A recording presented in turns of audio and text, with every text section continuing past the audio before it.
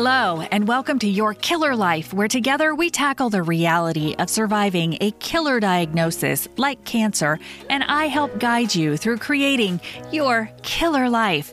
I am your host, Tammy Grable-Woodford, and in this podcast, we aren't leaving anything out, as my guests and I share deeply personal insights and experiences as we talk about trauma, loss, treatment options, caregiving, side effects, money. Hey, we open it all up. In fact, we are even going into the forbidden zone to talk about sex, relationships, and mental health. Remember, the conversations you hear on the show are based on unique experiences and varying diagnoses, and we all had our own medical teams. We are not giving medical advice. So if you hear something inspiring, please talk with your providers. All right, are you ready? I know I am. So let's get busy and start building your killer life. Hello, and welcome to Your Killer Life, a podcast where we talk about the really real realities of a killer diagnosis like breast cancer with a focus on health, hope, and happiness as we build an intentional killer life. I am your host, Tammy Grable-Woodford, and thank you for listening in. I have a question. Does the topic of secondary breast cancer make you uncomfortable? Is it the invisible elephant in the room that no one's discussing? Have you had a concern about secondary breast cancer, but didn't feel heard when you were talking with your provider or your providers? Secondary breast cancer and recurrence are both ongoing concerns in cancer land. And so today, we're going to talk about it. My guest today is one of my international breast friends and describes herself as a cocktail-slinging, art-doing, zip-lining horse rider, hopefully not at the same time, the zip line and the horse, before secondary breast cancer at the age of just 28. Tassia is an amazing advocate and has an incredible blog called Pink is Not My Color. And she is joining us from Wales. And so color is COLOUR. Which will be in the show notes. Her writing style is ripe with authenticity that comes with, well, face it, a diagnosis like cancer. And Tassia, I just love your tagline. It's not about dying with cancer, but how you choose to live with it. Could you tell us a little bit about you? Thank you, Tammy. That was lovely. So basically, I had primary breast cancer at 24. 2016.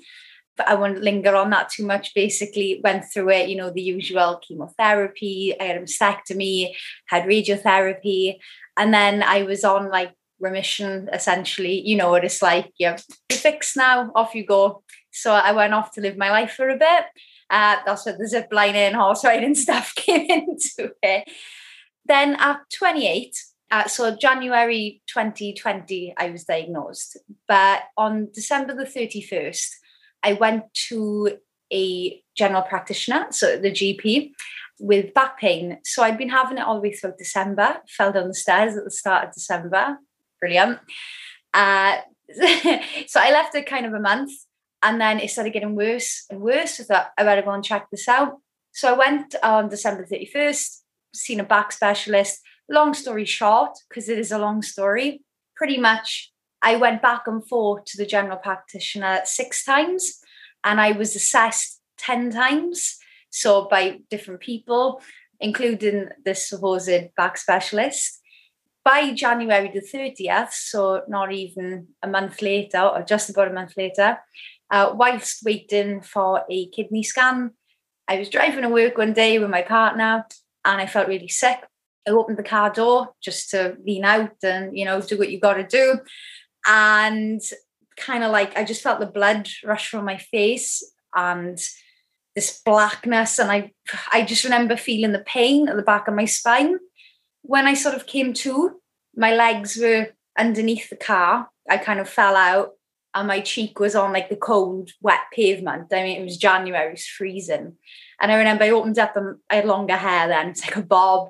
It was just on the floor. And where I'd sort of, sorry to be graphic, kind of vomited a little bit, just this white foamy. It had started running towards me, and I remember the panic, thinking, "Oh my God, this white foam's coming towards me!"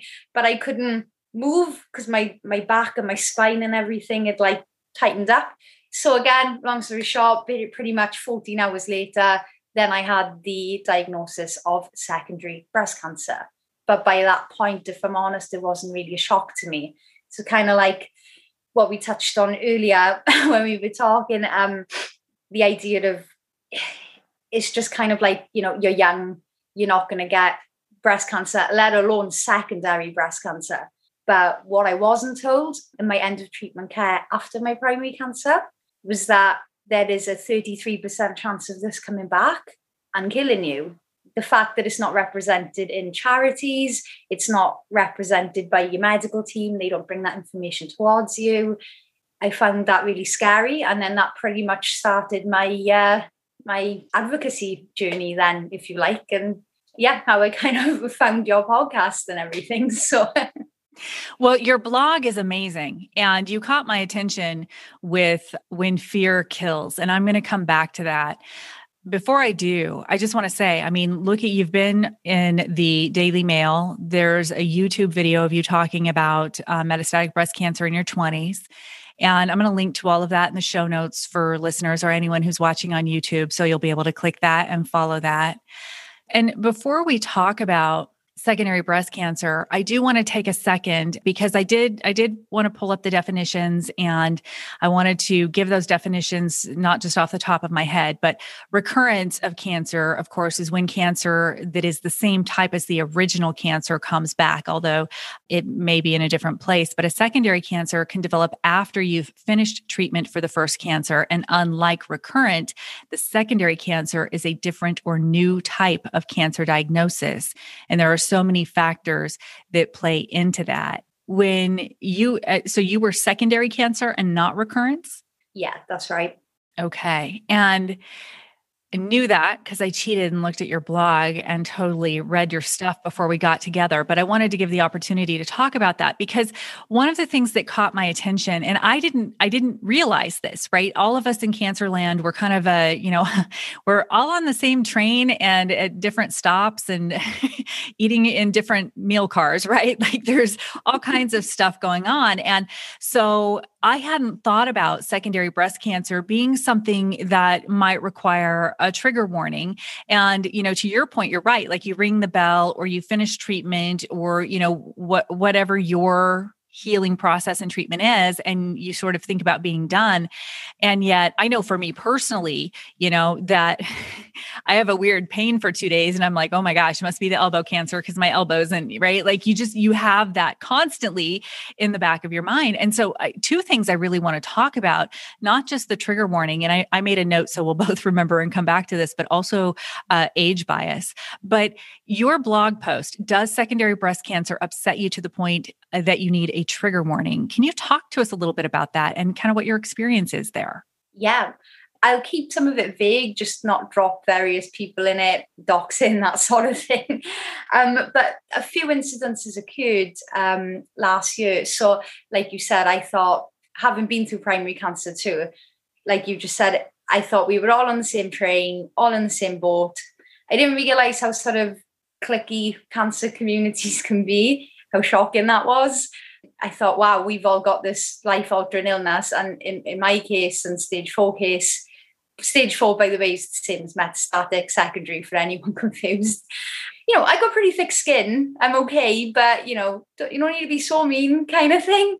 So basically, it would happen. I like to go on a lot of forums. I like to find a lot of younger women dealing with it. My process of dealing with it is just to talk till the cows come home.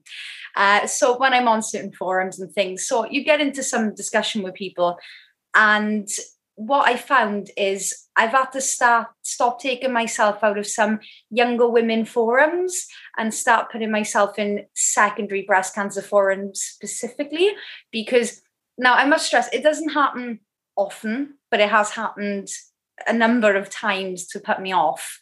You will get maybe one in a couple of people who you're talking about it and then you're not trying to bring the mood down or anything. Say you're sharing chemo tips or something like that, then you might say something which say, but with stage 4, and you might say something that's on your mind, thinking it's a safe space, like, I'm not sure if I'm going to live to my wedding. You just, if you can't speak openly in a cancer forum, where can you speak openly? Right. And you might get some people, because some of it's anonymous, just say like, oh, I don't think that's the place for this kind of conversation. It's happened online as well. Certain charity in the UK, certain charity Facebook pages. There was a friend of mine who was featured on one of these on the charity Facebook page talking about her secondary cancer. And there were a few comments, they've been deleted. This happened a few months ago. And there were people in the comments kind of saying, I didn't need to see this on my Facebook page, and it's really like, wow, I'm sorry that our life offends you. But, you kind of, the frustrating thing about this is the advocacy and the raising awareness that we're doing is not for us. It's too late for us, unfortunately. I mean, hell, if I knew there was a 33% that I might get it, I might have been a little bit more vigilant. I certainly would have pushed a lot harder not to have 10 blinking assessments. So, yeah. So, chemo brain. You are in the right place. You don't have to apologize for that. Cheers. To my thread of thought there. Breast cancer. Can you help me, Tammy? I sure can. Absolutely. Well, and so we were talking about just in the forums, and I find this so interesting because I know my personal perspective has always just been, none of us asked for this shit show, right? Like we were just sort of drafted and we're all here going through it and doing the best that we can to live our best life with what we have going on. And everybody, we're all at different stages. We're all, even you can have two people with the exact same type of cancer with two different medical oncology recommendations, doing two different treatment regimens. And so you kind of never know. I know that from my own experience with my second opinions, right? How drastically they varied. And so we are all in the same boat. And if we can't have grace and love and support for one another, I would only hope that we could find that regardless of the stage, regardless of gender. I've had a few male breast cancer survivors on. And so it is a little heartbreaking. And at the same time, I can say that as someone who's been through it, I understand, right? Hurt people, and not always intentionally, as we grapple with the realities of really what cancer can look like. And death, I can't speak for the UK, but I can speak for the States. Like we don't like talking about that. So, death is a tough topic. And yet when you hear those words that you have cancer, your mortality and death are all of this sudden, like a 2x4 to the forehead. It is something that you are facing. I can understand some people wanting to, I guess, protect their mind space, for a lack of a better way to put it. But at the same time, I would hope that we also have enough grace to understand that we have sisters and brothers in the same space that need to have these conversations in an open, authentic, genuine, caring, loving way, because we are all facing reality.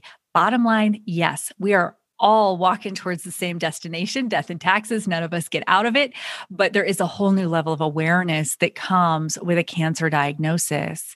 And so I'm so sorry that you face that. And I will tell you, I will share, I've noticed some of those similar things. When I was first diagnosed and I was in a forum and said that I had metastasis to my lymphatic system, to my lymph nodes, as well as my dermis, I was immediately and not so nicely corrected that I had micromets. Otherwise, I would be stage 4. And it was interesting to me because, again, in that environment, you would hope that we're just lifting each other up and helping each other out. And I only knew what my doctor provided me, right? Like I don't have a medical degree, did not stay at a Motel 6 last night. This is not my area of expertise. So, I'm learning with everyone else. And I'm so sorry you had that experience. And I am still kind of surprised, especially from a charity aspect, that some of that would be deleted, because in many ways, when it comes to advocacy, it seems like an important part of the message. This is the reality that we're dealing with. And there is a real sense of urgency. There should be a real sense of urgency because of it. Yeah, you're right. I mean, to be honest with you, speaking from the heart, after I was diagnosed with secondary breast cancer and I got the worst part, the first bit of chemo done. And then I was on more regular treatment and, I could walk. I started getting into advocacy because I thought there's got to be something more. Like personally, my healthcare wasn't great. I was let down by more doctors, not just in the diagnostic stage. I was let down by more doctors than I was, made well. So skeptical is a word. So I never really felt like I could fully trust in them. So yeah, the issue sort of came then. So I thought, right, I'm going to have to make some connections. Let's just get involved, throw myself in. And the more I started learning about secondary breast cancer, death started to become the easy thing to deal with. Mm. I thought, well, I know I'm going to die with secondary breast cancer. When that comes, I don't know. Lifespan that's quoted a lot in the UK is 2 to 3 years. And then other sources say 3 to 5 years. But they don't know exactly because they haven't even got the right data. We'll go into that in a second. So basically it was like, wow, there's no consistency where you live. It's all throw caution to the wind. And the only thing you can rely on is the charities, which aren't, let's just say they could be doing a lot better as well. And again, I will elaborate on all that, not just to screw everyone over and just be like, everything's awful. I mean, I'm still alive, so obviously some things are going well, but I do think if I hadn't taken a lot of things into my own hands, I don't think I'd be sitting here talking to you right now. That's not saying don't listen to your doctor. That's just saying try to understand, like you said before, be your own advocate, try and understand what's in front of you, empower yourself. Doctors are not gods. Yes, they are educated in it. You should listen to them, but it's a conversation at the end of the day, not a dictatorship. So yeah. I love that you said that because self-advocacy is so important. And I always joke that you're the resident expert when it comes to your body because you've been living in it for however many years you've had it. And so you really, truly are. And it is a dialogue. And so I kind of do want to go back and ask that question about age bias because did you say you were 26 when you had that secondary? 28. 28. Okay. So originally at 24 in 2016, and then you were 28 with the secondary. So 28, you're still young. And, the crazy thing about cancer is that I was super healthy at the age of 43 and, literally doing pull-ups, running every other day, exercising. And here I had a stage 3B cancer growing inside of me. Who knew? Right. And so it's sort of this weird disease that until you know it's there and start monitoring it, sometimes it's really sneaky. And so at the age of 28, and you were horseback riding and zip lining and doing all of these things. So I can see where a doctor might at first think, oh, well, you're 28, you're active, you're doing all these things. It's probably just you twisted your back, you torqued a thing. And yet 10 times is a lot. And so I think that when it comes to patient advocacy, my heart actually breaks for you, Tasia, because you shouldn't have had that moment in the car and on the highway to get somebody to listen. And so what changes have you kind of made for yourself when it comes to self-advocacy after? Because I imagine you're a bit of a bulldog of a self-advocate after that.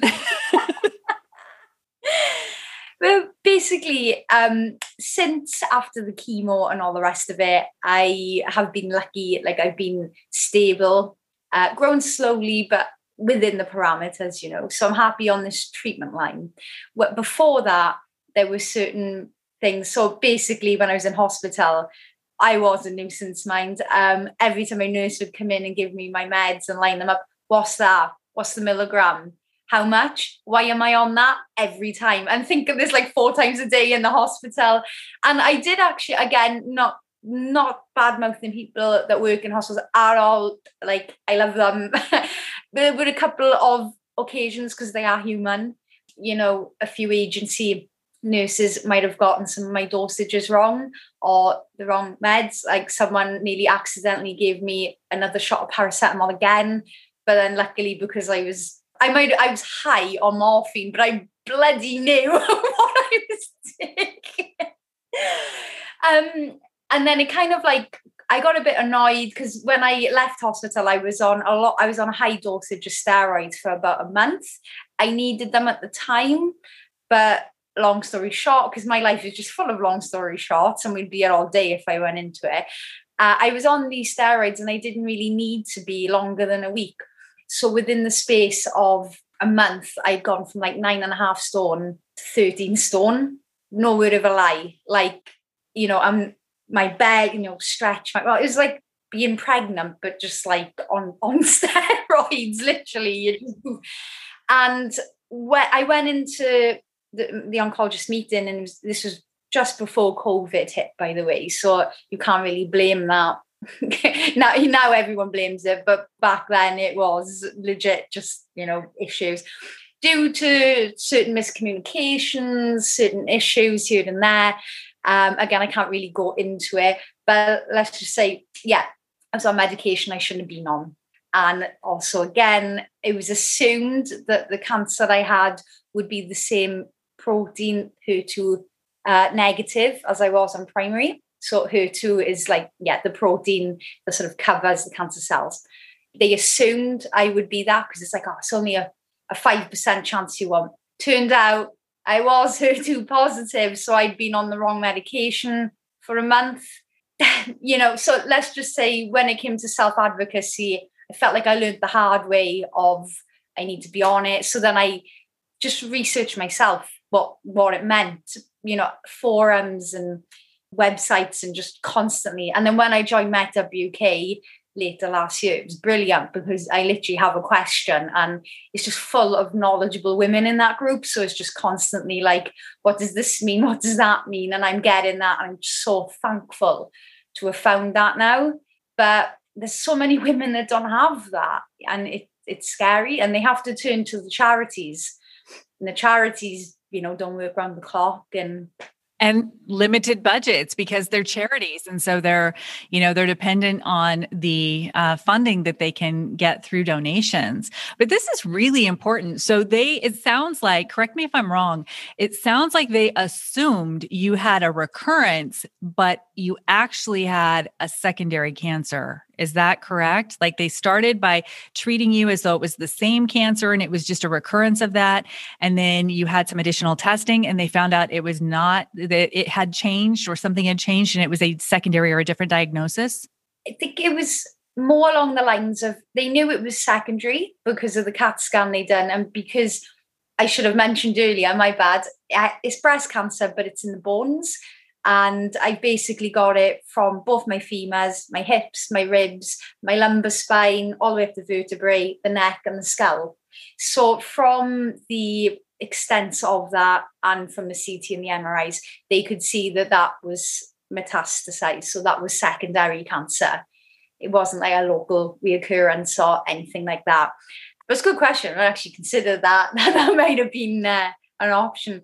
But they just assumed that it might have just been basically breast cancer cells can mutate. So I'm not an expert, but what I think happened is it was from the original primary I had. And even though there was no evidence there when I went into remission, it only takes one cell to find the right environment. And if you've got bad luck, that's the way it is. And I think it just mutated into HER2 positive. And that's what got me to where I am now, essentially. And I think it's also important to kind of pause for a moment and say, because we did both share experiences that were maybe not positive in some of the online groups and forums and things like that.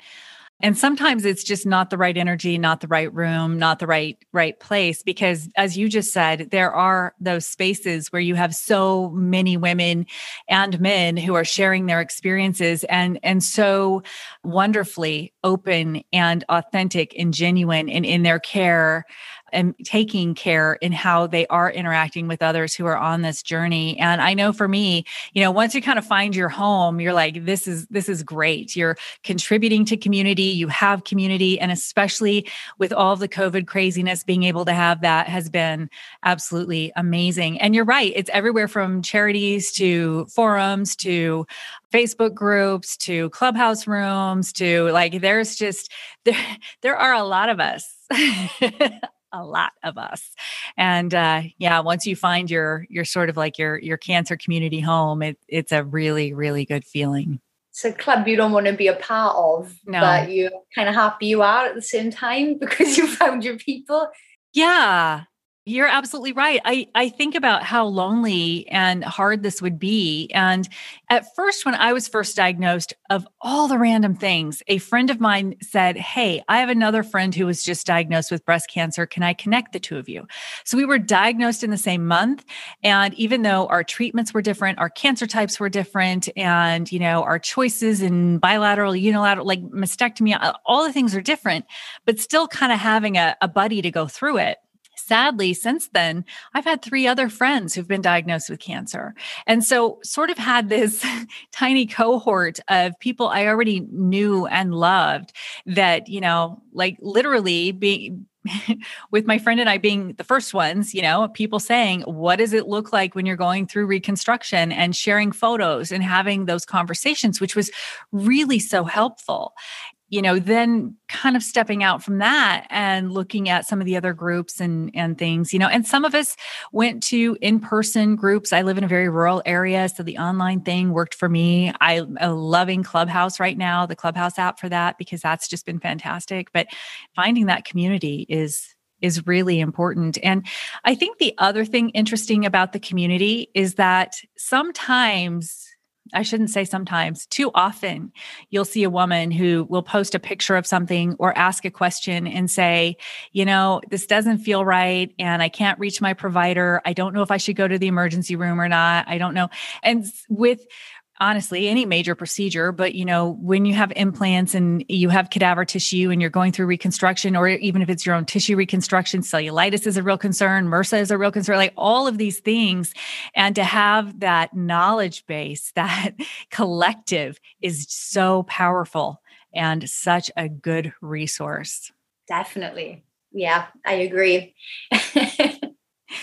So what would you really want men and women who have had breast cancer to know about secondary breast cancer and how to advocate for themselves? Cool. I'm glad you asked that. So, yeah, obviously in the UK, things are a little bit different to the US. So everything I say, I can only say from my knowledge as someone who lives in the UK. But I'm sure it must work similar where you are, other than the fact that we have the NHS. I'm imagining it's kind of similar. But anyway, I can go into it from a British perspective. Sorry. Don't apologize. Yeah, so basically, I just want to give a little bit of context for going into exactly what, if that's okay. Earlier on, when I said I was feeling disturbed about the things I was learning about secondary cancer, it went beyond like the clicks and trigger warnings and all that sort of thing. It's basically feeling like being let down all the time, not just by your oncologists or whatever, but by your government, by the charities. So when I started doing more like self-advocacy, I was doing a lot of research for my blog, and I found Cancer Research UK is the biggest cancer research charity in the UK, and Cancer Research UK. In 2018, they turned over £634 million. That's just in 1 year, 2018. And it just made me think, and I know in the grand scheme of things, 634 million might not be that much money, but I thought, well, isn't it mad they're generating that kind of money every single year, but we still have to go through things like chemotherapy, which has been around since World War II. That's interesting. So I started digging a bit more. And I thought, secondary breast cancer. Okay, so by then I had seen the Met Up UK and the statistics they were presenting forward. And, 31 people die a day of breast cancer in the UK.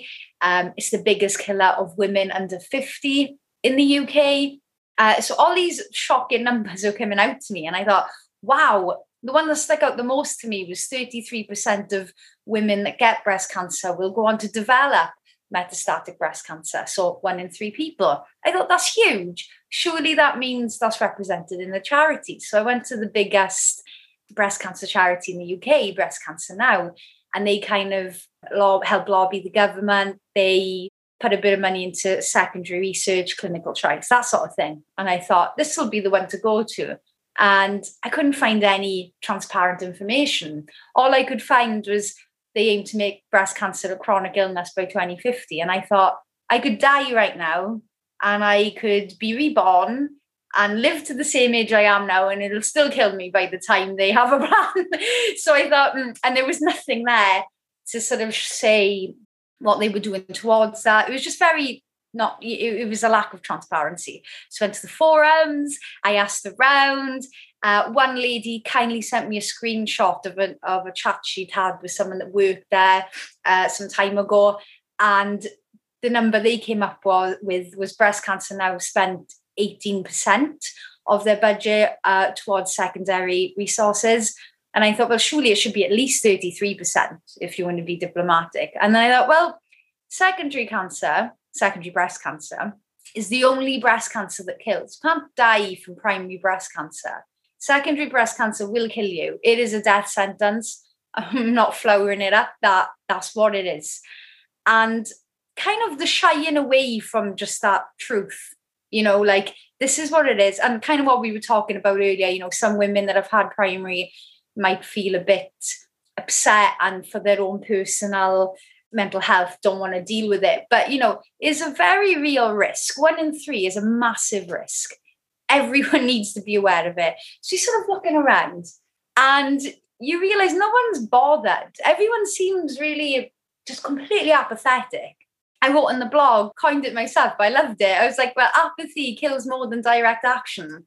So we need to take direct action on apathy. And that goes all the way up to the government. Like I said, the government put a mandate out in 2012 to find out how many people in the UK were actually living with metastatic breast cancer.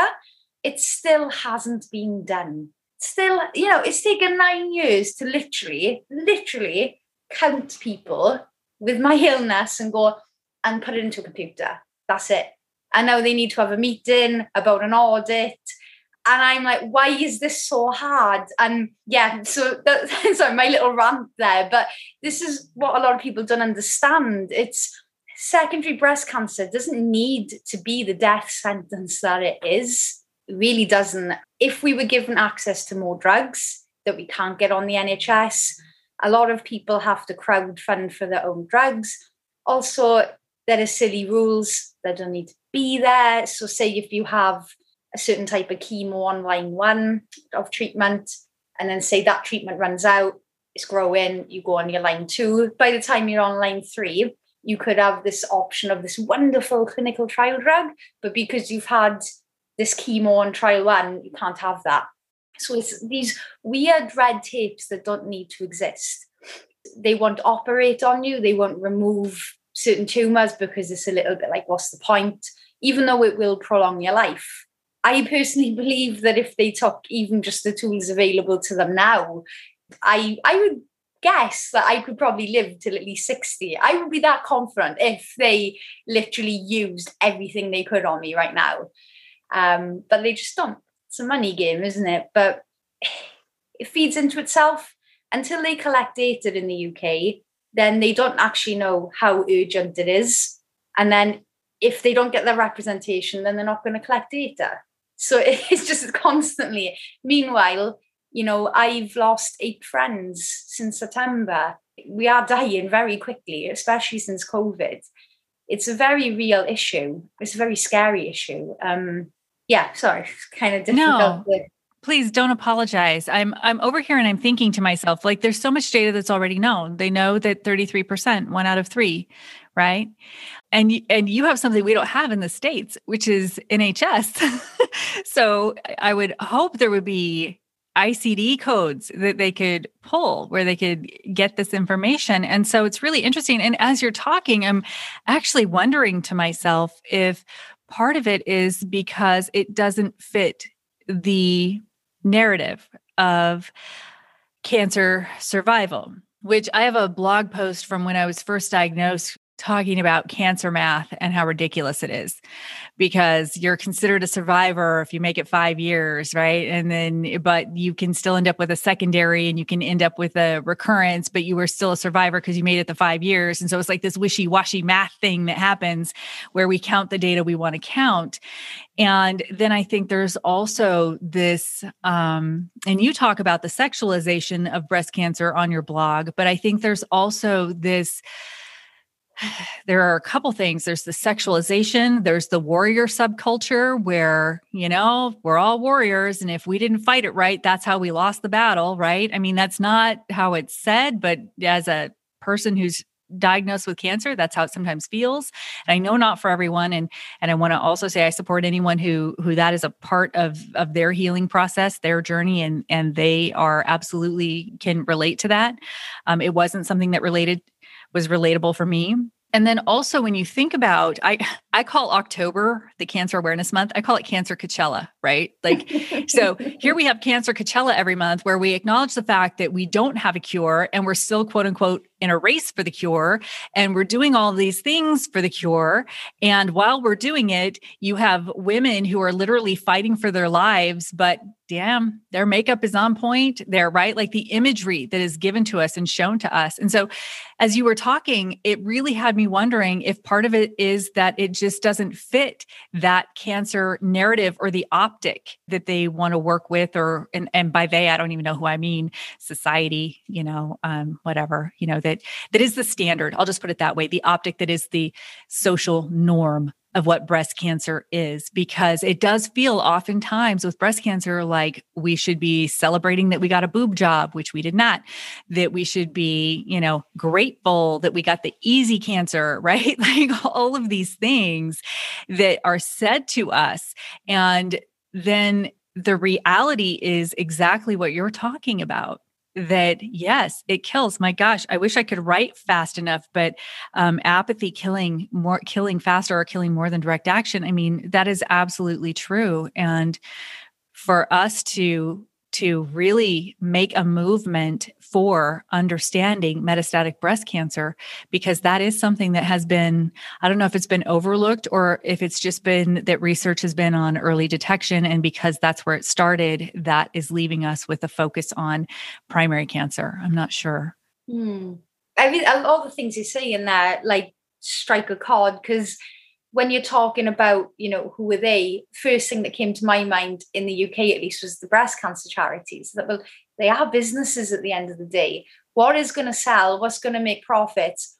I get not naming names, but that, there are certain breast cancer charities, but the people on the board are earning triple-figure salaries. And there's people dying every day. Yeah, you can have advocacy group doing similar or the same work, actually lobbying, volunteering. It blows my mind.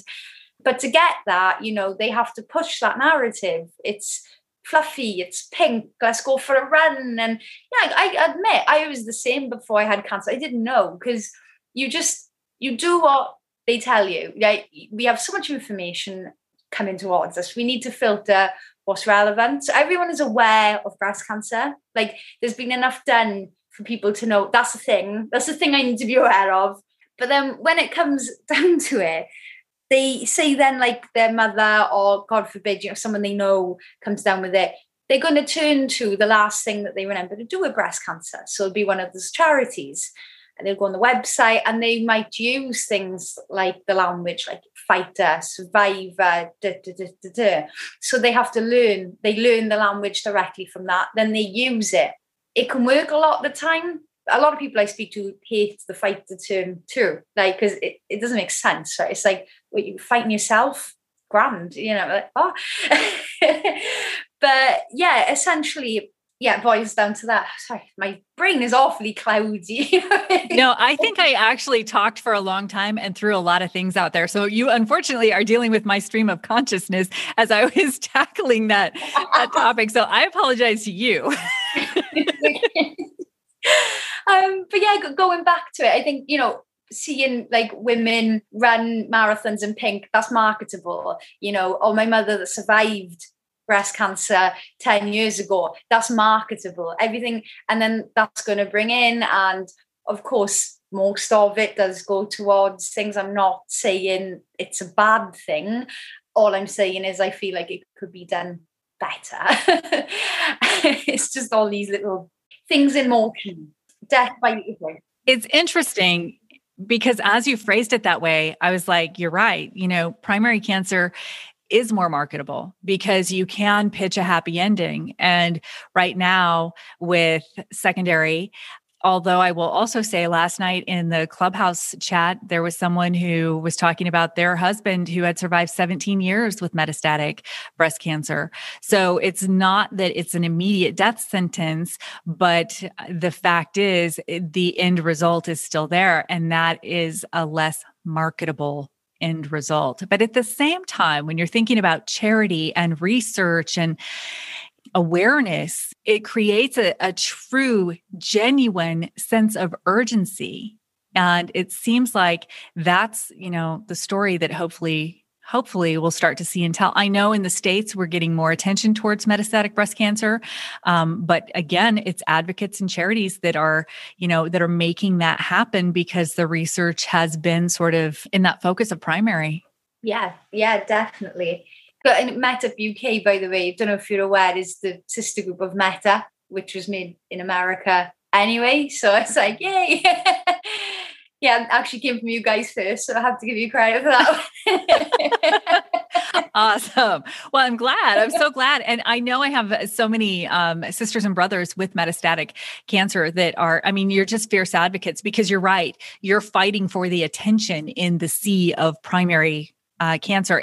And unfortunately, it does feel a little bit like cancer research and advocacy is kind of cobbled together. You look at overall outcomes for women of color, you look at outcomes for men, you look at subtypes. And, me, I'm ILC and lobular cancer being, 10 to 15% of cancer diagnosis. And so, and also being very different than ductal, so much so that we're starting to just research it. And so you have all of these slivers of areas that need attention. And it really does feel, and I need to find some scientists to come on the show as well, because it does feel like it's really sort of piecemealed. And I'm not quite sure where the direction is coming from for what it is that we're going to research next. But it is such an important topic. And you are also a success story because, and I think we kind of, we talked about it, but we also sped forward to a lot of other things. When you had that incident in the car, you could not walk. And so I want to come back to that because there are treatments. And even though you had the hiccups with the wrong drugs initially based on the HER2 negative versus HER2 positive, I'll just let you tell the story. Yeah, so I was lucky in the sense once all that was kind of sorted, looking to move different oncologists, all the rest of it, had a wonderful secondary breast cancer nurse. So in the process of sort of moving over to a different hospital, a different oncologist, it was kind of like, you're kind of stable at the minute, so let's not upset the apple cart and stay under her care. So basically, like, because this nurse, her name's Anne Baker, she's retiring now, unfortunately. For us, fortunately for her, only secondary breast cancer nurse in Wales, by the way. She was wonderful. So I kind of trusted her at that point if I needed anything. And the deal was with the other hospital, it was my oncologist from 3 years prior, was that as soon as the scan came back and it wasn't quite, something was questionable, I'd be straight back over there because I just didn't feel comfortable. But now, as things have gone, I've moved oncologist anyway. But in terms of going back to last year, so I do have a tendency to waffle. Going back to last year, the chemo was brutal. I think up until July, I was very ill. I couldn't walk. I was in bed most days. My partner would come up, bring me water. It would be a success story if I made it down into the living room to lie down on the couch, then walk back upstairs and lie down. I'm just so ill.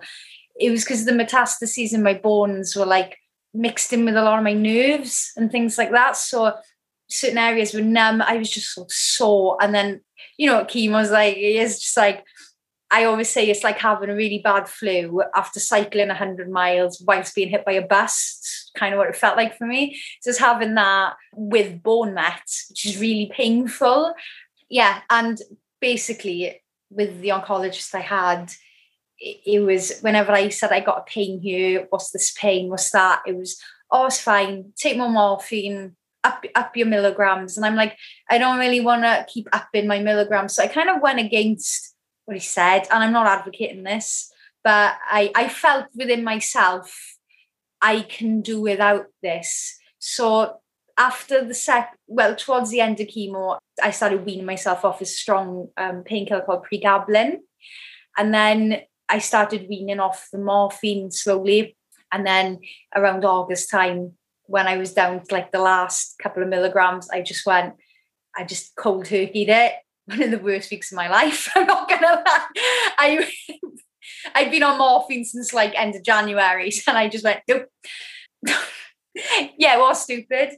But, like when you're just so desperate to get off the drugs, like yes, drugs are saving me. And I take my letrozole every day. I still have my 3 weekly Herceptin, pertuzumab. Don't get me wrong, drugs are saving my life.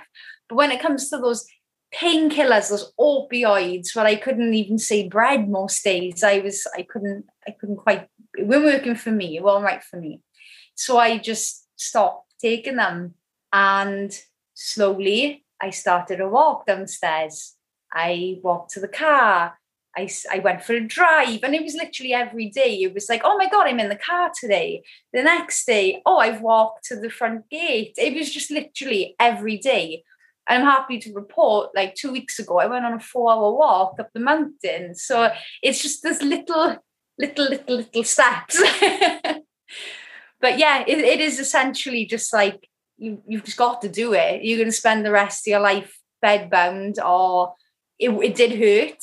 And I couldn't sit upright, and I couldn't even lie straight. I couldn't lie with my feet straight and my back straight. Now I can, just every day, just doing that little bit every time. Rome wasn't built in a day, right?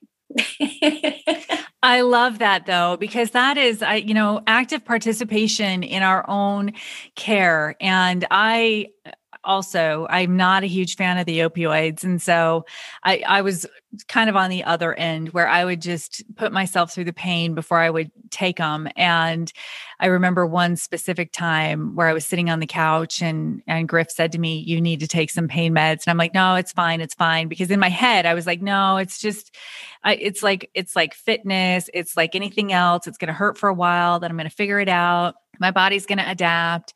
And no, I took one and I needed it. But it is that balance, because you don't want to live in that fog. And I talked in one of my episodes just about the depression and the side effects from, yes, the pain medications are so important, and the pain is sincerely present. It is significant. And I had never in my life experienced the fatigue that comes with chronic pain, which is something that so many of us have.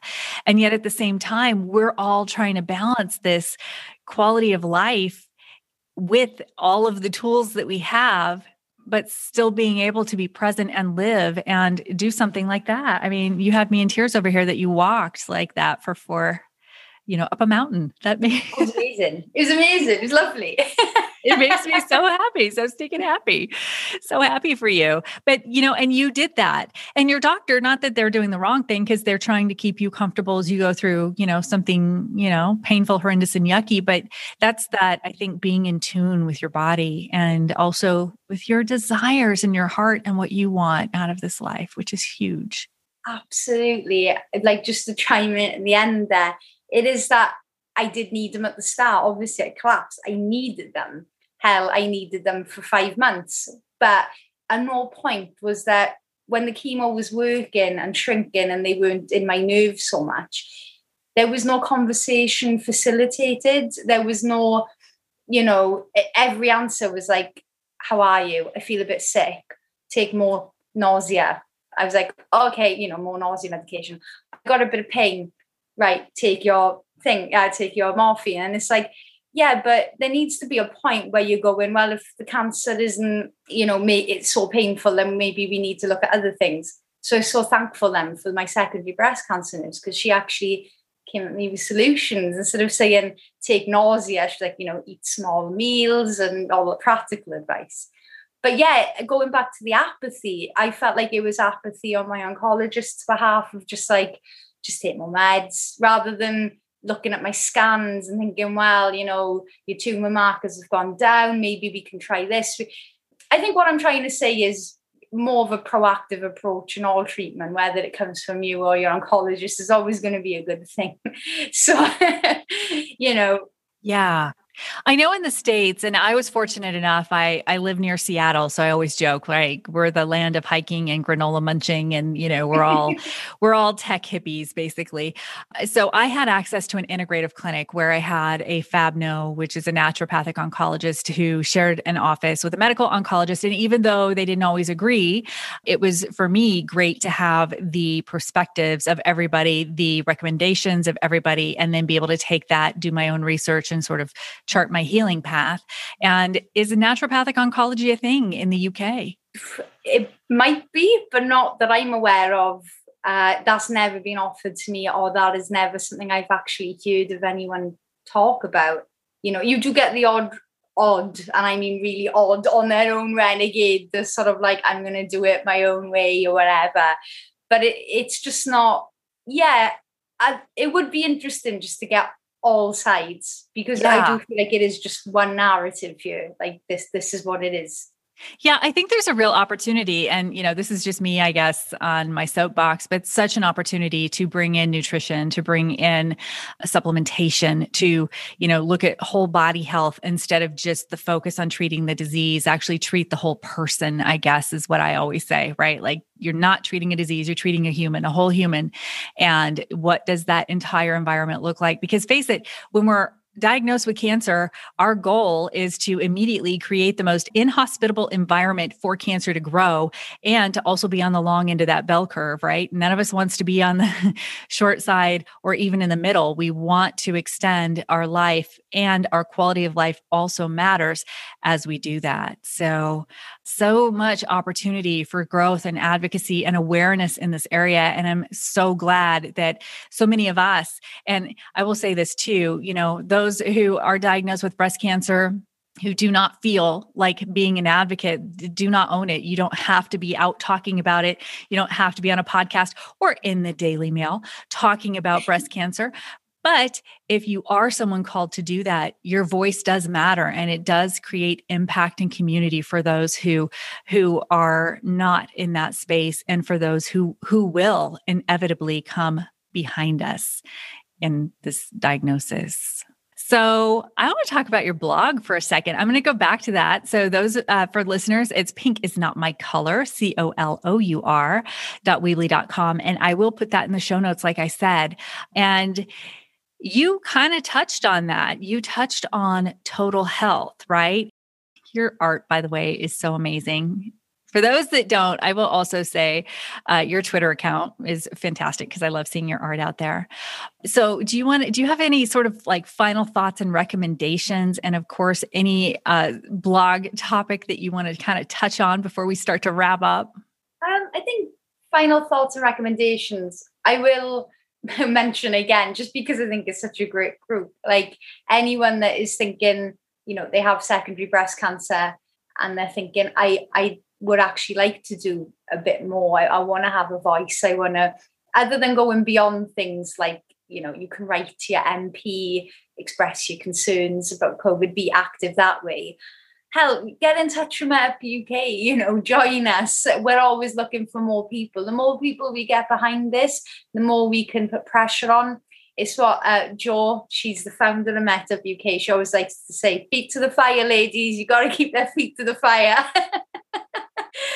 And I think, anyone, because I was in that position last year, I was a bit like, I want to do something. This isn't right, but I didn't know what to do. I had a friend, Carolyn Garman, and unfortunately, she was one of the people that I know that have died. She became one of the 31 on September the 22nd, I believe. And, it was kind of by chance, Jo got in touch with me and she was like, oh, you're a friend of Carolyn's, and bang. And then that set me off in that way.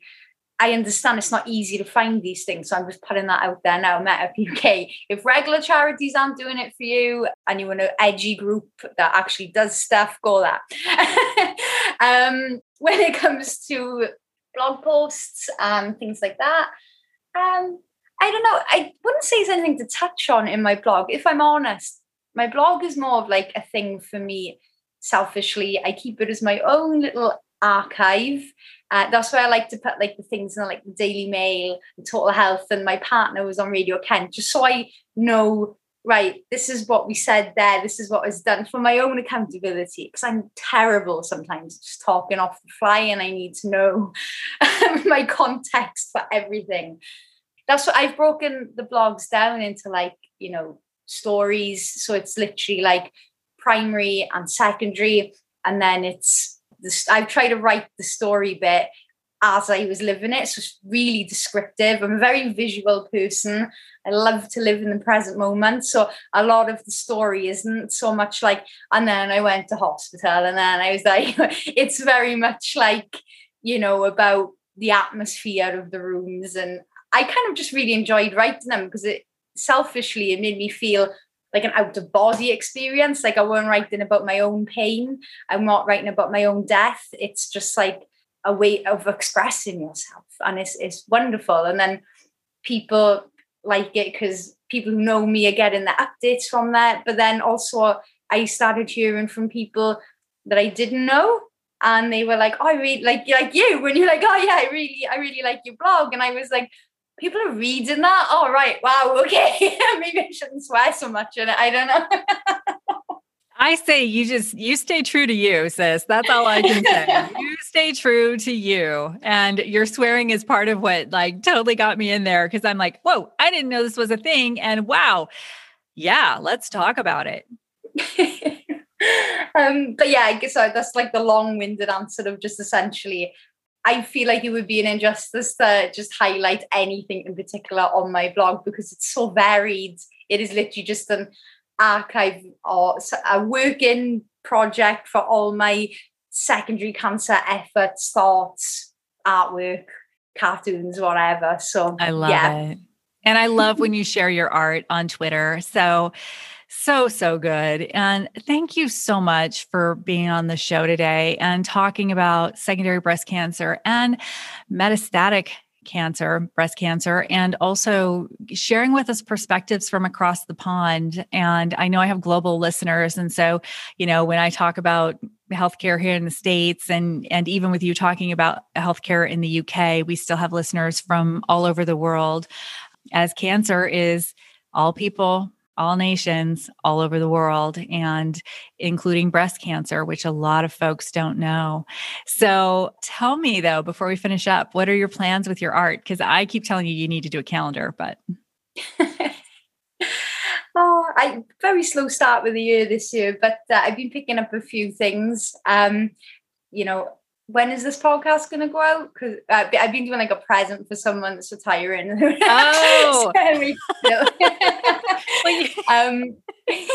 it'll be a couple weeks, but yeah, okay. It'll probably be by the end of this month. So yeah, for those who are listening, we do pre-record because I am rural and don't have great internet, so we don't do these things live. So this will be the end of March.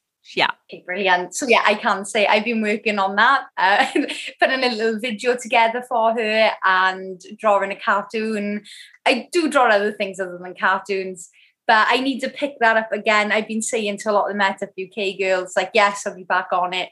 I'm a terrible procrastinator. But once I start making cartoons again, they just come like weekly, bam, bam, bam. But it's like when I start it, that's when I know. I've got so many ideas. And I think that can be a hindrance sometimes, isn't it? It's like when you've got so much content, you're like, where do you start? There's nothing more daunting than a blank canvas or a blank piece of paper. And you're like, which one do I draw today? And hell, I'm only talking about cartoons here, not, conceptual art, but it doesn't matter. Listen, if I was to do a stick figure, I would be overwhelmed with a blank sheet of paper. So you just never know. So where can folks find you? I know we've got Pink Is Not My Color, COLOUR.weebly.com. Is there any other place that you would want to send them to where they can see your art or just get a dose of Tasya? Oh, not really used to plug in myself. I guess my Instagram, just Tassia Haynes. Not many Tassia Hayneses in the world, fortunately or unfortunately. One of a kind, broke the mold. Just my Instagram at Tassia Haynes, and I've got like a little art Instagram at the site that some people like to look at. It's got like no followers and nothing. Again, it's just like an online archive. It's more of like realistic portraits of horses, and I like Madonna, so I drew Madonna and just things like that. That's called Preaching Koshka. So it's like preaching and / Koshka. It's like Clockwork Orange language. Now it's that because I'm a bit geeky. Nice. And then of course I found you on Twitter, so you've got Twitter out there as well. Yes, I do have Twitter. I'm kind of like new on Twitter. I've had it for years, but I never used it. And I've realised it's a great place to get involved in shouting matches and mudslinging. And great. It wasn't good for me when I didn't have anything to sort of shout about. So when I just lived in my life, I was happy in my job. I was like, Twitter, that's a lot of negative energy. I don't need that in my life. Now that I need sort of people to know about things that are going on, I'm like, yes, this is great. So I think, Twitter, if you want to join me in nagging the UK government or anything like that, let's hop on board. You are a model for advocacy. That's all I can say. And that's awesome. So good. We will have all of the links for Tassia and where you can find her, follow her, and check out her art. All of that will be in the show notes. Or if you're watching on YouTube, it's right down below. And I want to thank you for listening to Your Killer Life. Don't forget to like, subscribe, and more importantly, share. Because the more we talk about breast cancer, the more we talk about metastatic breast cancer, the more open we are in the conversations.